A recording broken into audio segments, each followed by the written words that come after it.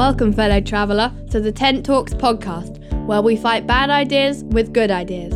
Join Dr. Stephen Backhouse and friends as we pursue the renewing of our theological, social and political imagination. Welcome, fellow travelers, to yet another episode of the Tent Talks podcast. I am one of your co-hosts, Sean McCoy, to kind of set the tone again for what we're doing with this series around disagree. It's very easy, as we have experienced throughout our time here, and even just in general, that it's easy to disagree from afar, or just to kind of blanket statement people, or just to kind of say I'm against that, or even when you are confronted with the opportunity to talk to somebody who may be thinking differently than you are, is in a different space than you are. Many of us can relate, not only with others, but our own evolution as people in terms of what we've thought before. How would we talk to our old selves? And what does it really mean, the art, the opportunity to engage with somebody, and especially when things get important, when there are things on the line that are, it's not just a matter of a holiday meal, it's more of a, hey, we're talking about legislation, or we're talking about where certain things go from a resource standpoint. All these challenges are things that we deal with as people. And it really is, there's an art of disagreeing and how you maintain composure, how you maintain just grace and love, the things that we talk about as human beings that are important to us. And how do we do that? And so I really wanted this series to be kind of that opportunity to hear the voices of those that can speak to that and really do a great job on that. And so as Stephen and Chris and I and Natasha were talking, one of the friends of mine that popped up into my head that I thought would be wonderful to have on this show is my buddy Ryan Walker. And as luck would have it, he's in DC and I'm in Houston, but I'm actually in studio with him. Get to look at him in the flesh, which is always a preference that we like to do, because he just happened to be in town. I reached out to him and said, hey, we're doing this series. Would you love to come on? I'd love to have you come on. What do you think? And he was like, sure, man, we'd love to. So I just thought it'd be great to sit down with him and let him explain to you what he does for a living, and why that might be something worth listening to, because he has spent a tremendous amount of his time motivated by his passions and his beliefs and the things that he wants for this world, and having to do so in a realm and in an area that you're going to have opposition. And how do you deal with that? And how do you know that you're not going to be able to get your way all the time? And how do you do this in such a way that you honor what you're trying to do, but also engage with the person on the other side?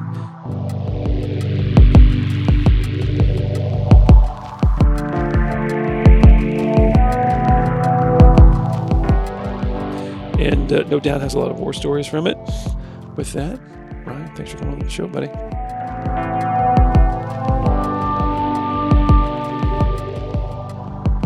Thanks, Sean. Thanks for having me. It's good to be here today. I love being in Houston. I appreciate it. I like when you're here too, and it's not a bad place to be. And we were just talking about a friend of ours that we met. And so I'm going to give a little background on how I met Ryan. As you can tell, he's got the voice for radio. I met him in a clubhouse room over the pandemic.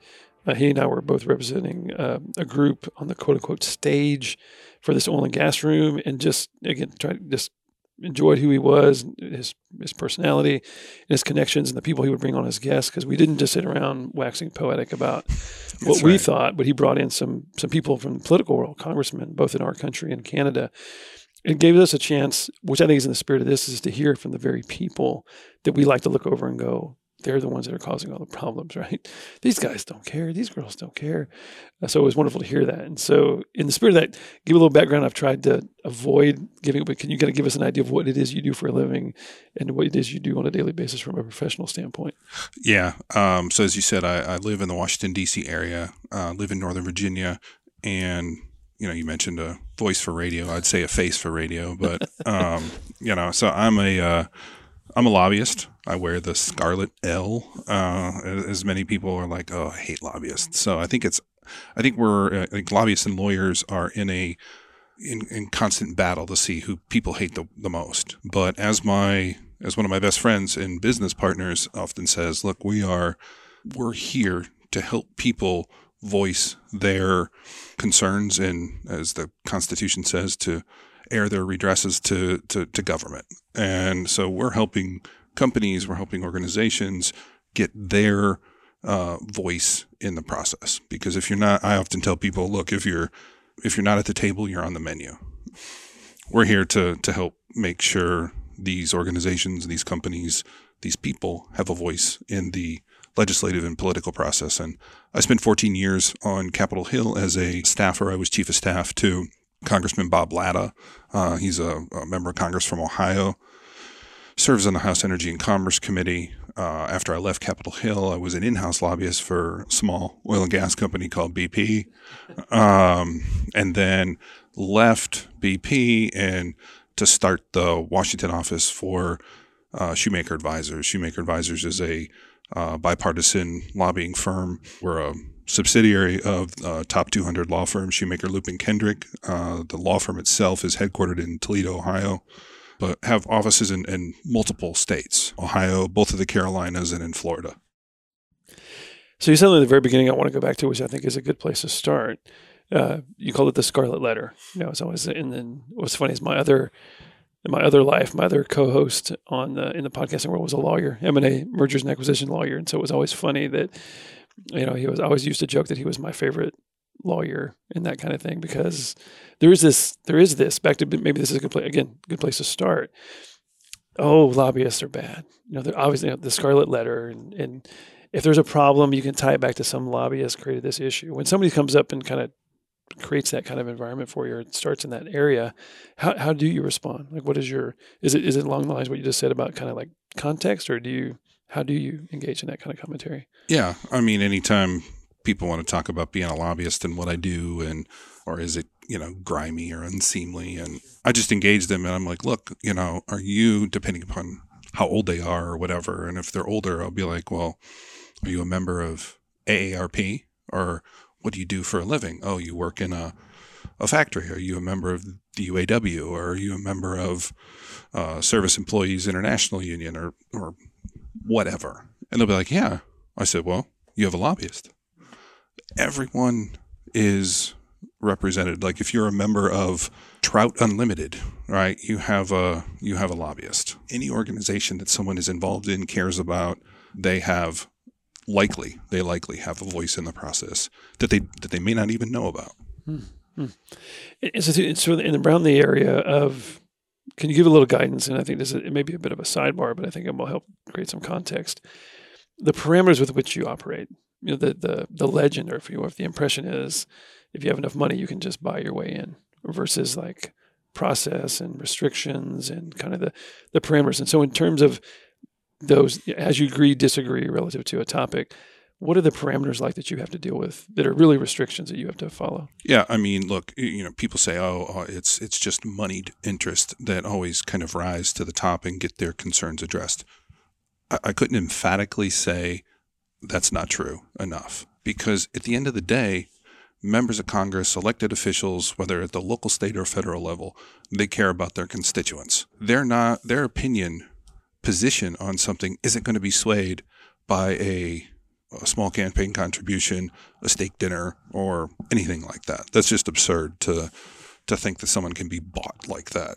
The parameters that we as lobbyists often operate in is, obviously there's rules, regulations, and laws that govern what we do.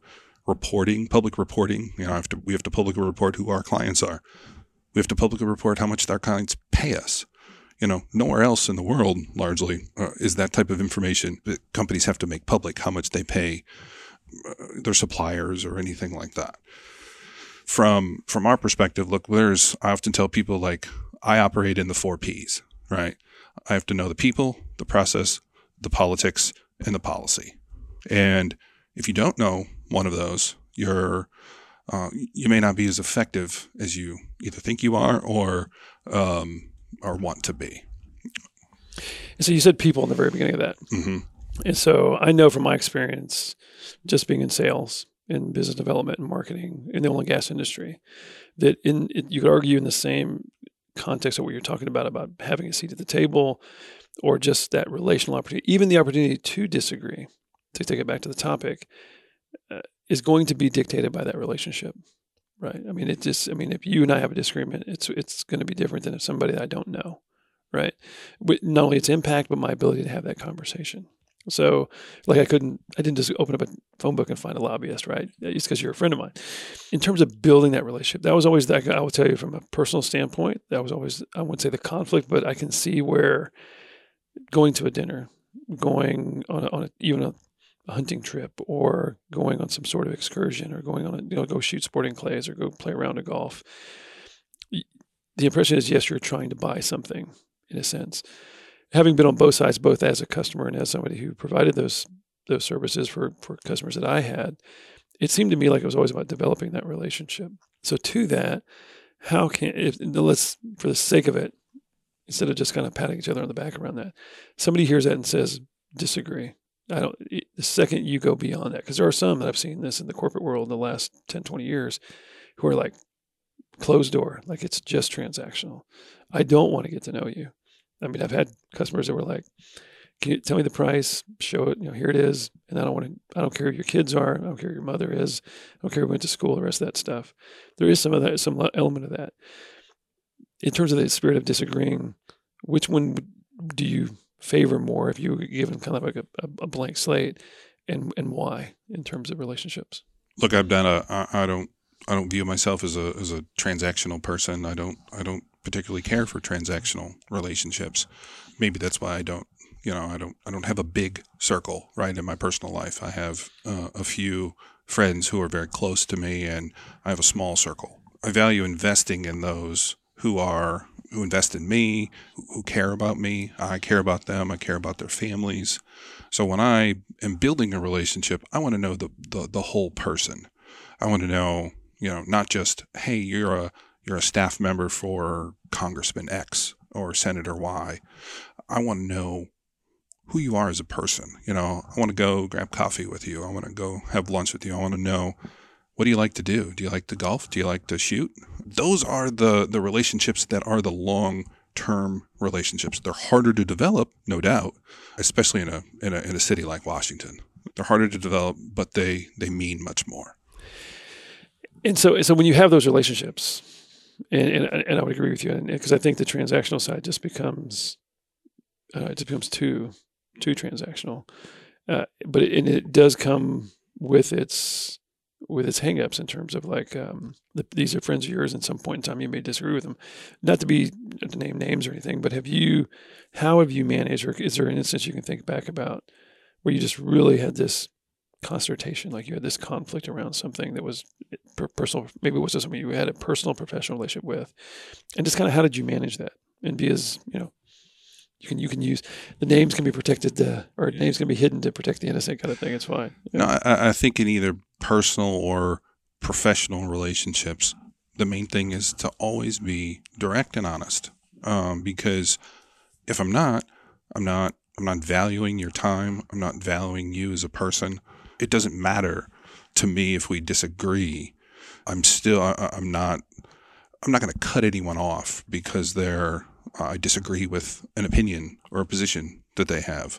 That's where and I may be going down a different track here, but we've gotten so divisive in the world that we live in, where you can't even disagree without fear of some type of reprisal, right? I mean, people have fear of speaking out, or people have fear of giving their opinions, or people have fear of engaging in intellectual conversations because of fear of being canceled, or fear of some type of societal punishment or something. Punishment, yes, exactly. Yeah. And is it you work in a place where there seems to be like a quiet majority, but then there's some who all they do is incite, that on both ends there seem to always be these microphones for just divisiveness that you're talking about. And so help us understand, and maybe give us, again, don't have to name names, obviously, but because it seems like part of the issue in that decisiveness to me, and the reason why disagreeing may become so difficult, is there isn't room for failure. There isn't room for me not to get my way. That I have to win in order for not only to validate myself, but those around me, in a sense of like, as long as we get our way, and that compromise becomes like, sharing a little bit, but at the end of the day, we won. It's our road. So now we get to dictate what happens.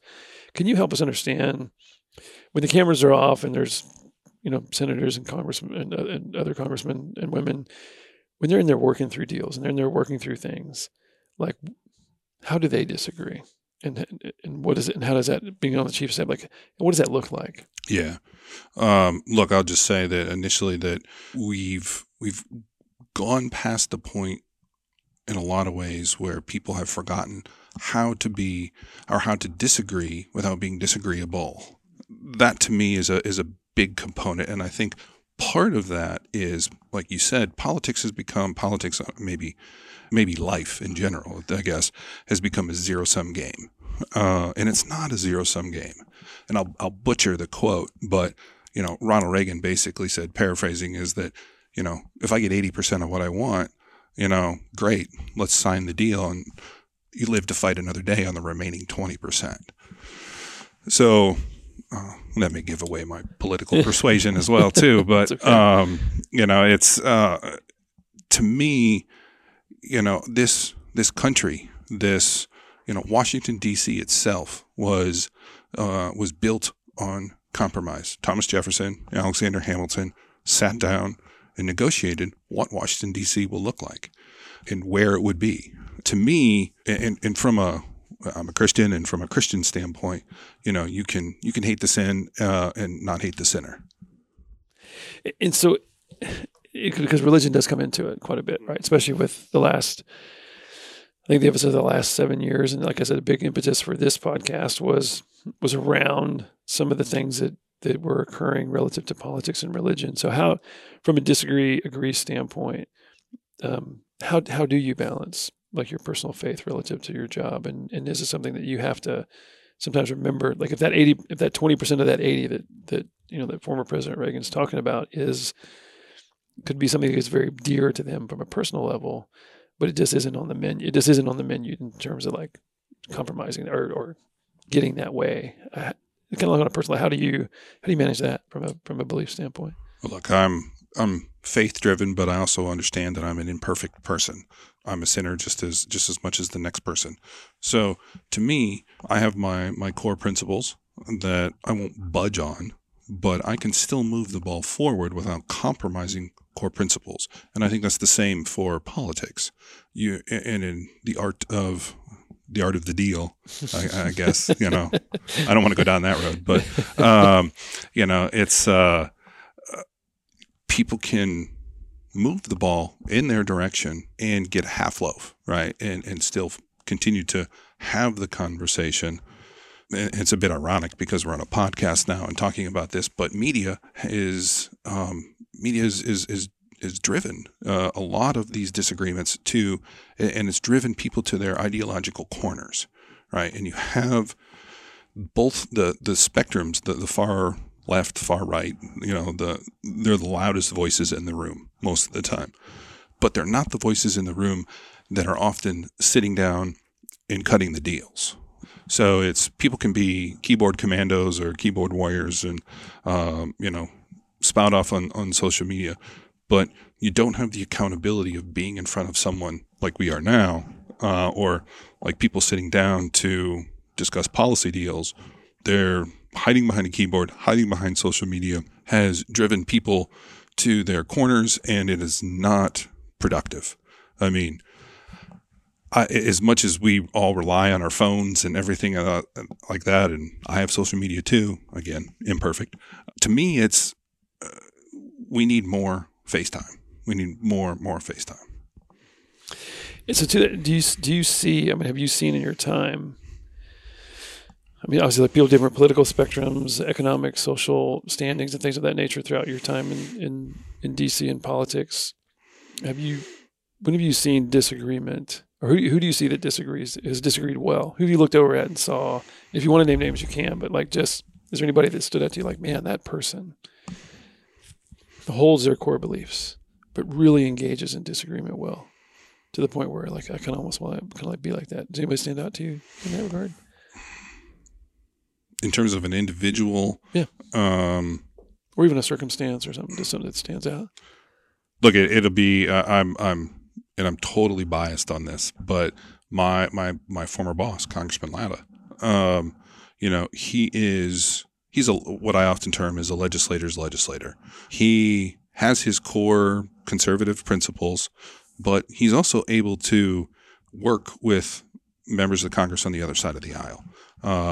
He's not, and he understands who he is, what he believes, who his constituents are, what they believe.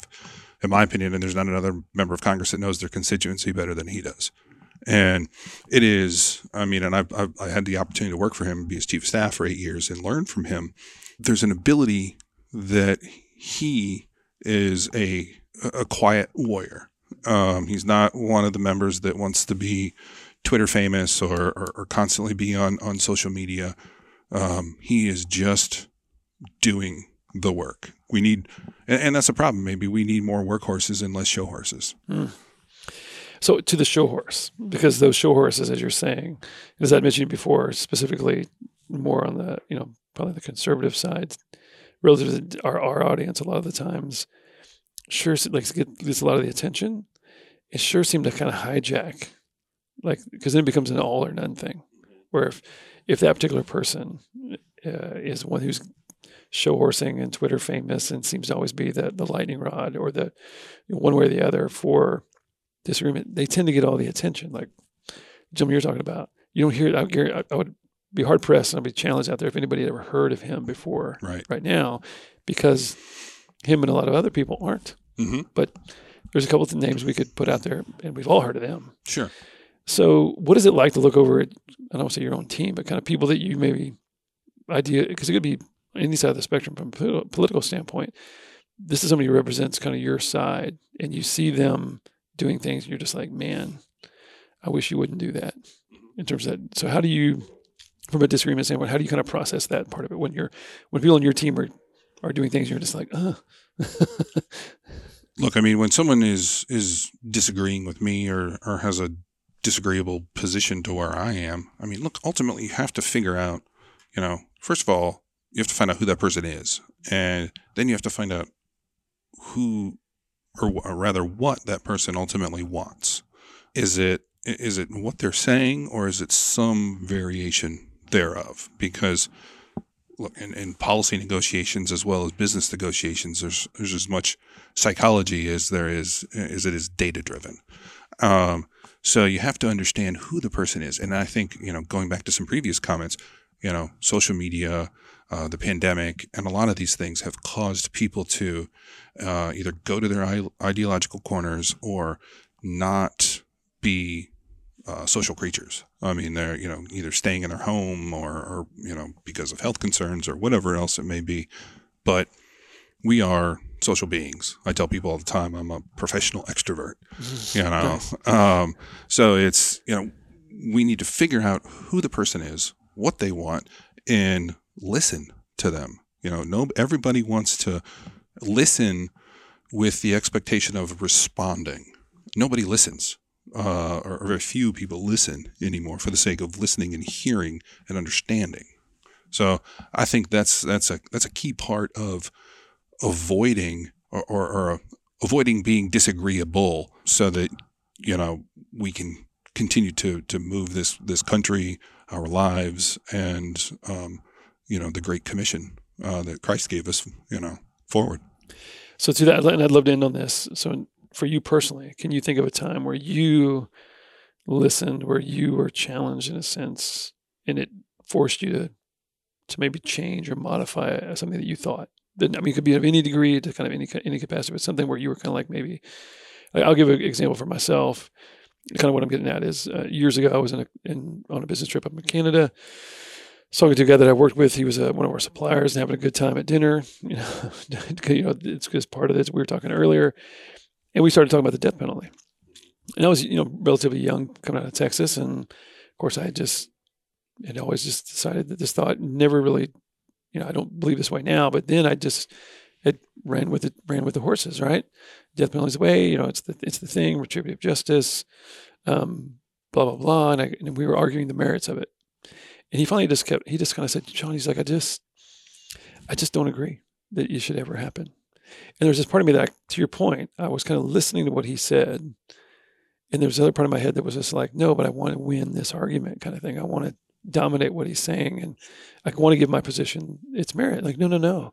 But there's this little point that this little voice in my head said, hey, why can't he feel that way? Why can't he just be against it? Is there not room for that? And I kind of had to like it was one of these moments. Have you ever had anything like that? So 2 things come to mind. One, very similar to what you were talking about in the death penalty. Look, I'm a conservative guy. I am a pro-life guy. And oftentimes I viewed pro-life in kind of the box that people put it in, talking about abortion, right? But I took that out, and people said, well, you can't be pro-life and be pro-death penalty. And I was like, wow, I had to kind of, it seems very intuitive, right? But it wasn't to me.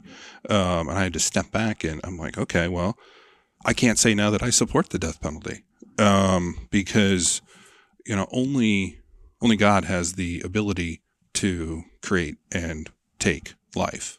But then I also go to, look, if our prisons were prisons and not places where people can watch cable TV and, whatever else, and the prison, issue is another issue. But, if justice were really justice and people would sit in jail for the rest of their lives, not in any form of comfort, that's something that, I could get behind.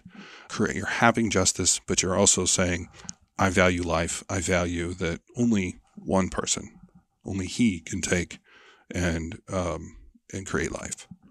Just in general, I mean, in politics, in my daily life, as I said, I'm a conservative, and I'm like, why can't people just see it, my way, and why can't they just see that this is wrong or this is right?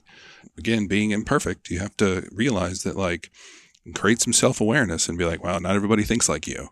And, people think differently, and people have had different life experiences, and people have had, either different traumas or something like that. So it's, again, trying to understand the people. And if you don't agree with them, when it comes to our faith, you can not like that sin. You don't have to, and it's not our job to judge, right? It's, you're not judging the sinner. To me, it's, and I sit here and I say all this to you, and, I could go out and do something and people are like, oh, you're a hypocrite.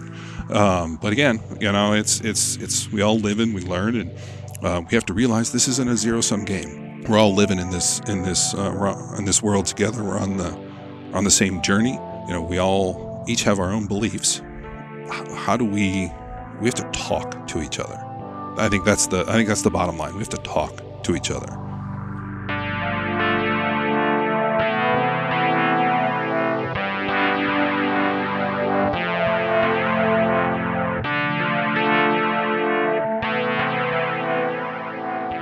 Love it. Great place to stop.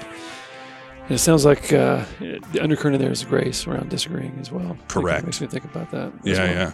You have to be willing to give it and receive it. Yeah, for sure. I mean, I think the giving it, allowing for those people to be in a position. That gentleman allowed me to be in my position without coming at me, even though, like I said, I eventually went, am I okay with this? I don't think I am okay with this. And giving me that space to be an idiot in a way, and to kind of be dumb in that sense. And when I say that, not saying that if you feel that way, you're an idiot. I'm just saying from my own context. But sure. Thanks, man. This is great. Thank you. I'm in politics, so I could sit here and talk forever, but thanks, John. Me too, though. And the audience is probably going, yeah, they could both talk for a very long time. They know that. All right, with that, appreciate it. And again, our hope and our takeaway from this is to give you something to empower yourself with in terms of what it means to disagree and what is it like to hear from people, especially, again, this isn't just an idea. This is Ryan. He's got a family. He's got a job. He's got a life, a personality. He's on his own journey. And he's in one of those jobs that we tend to think of as, we just disagree with like this is existence, right? But it is out there, and there are people doing it. And so we just hope this was valuable to you. As always, we appreciate any kind of commentary, feedback, and looking forward to the next show. With that, y'all take care.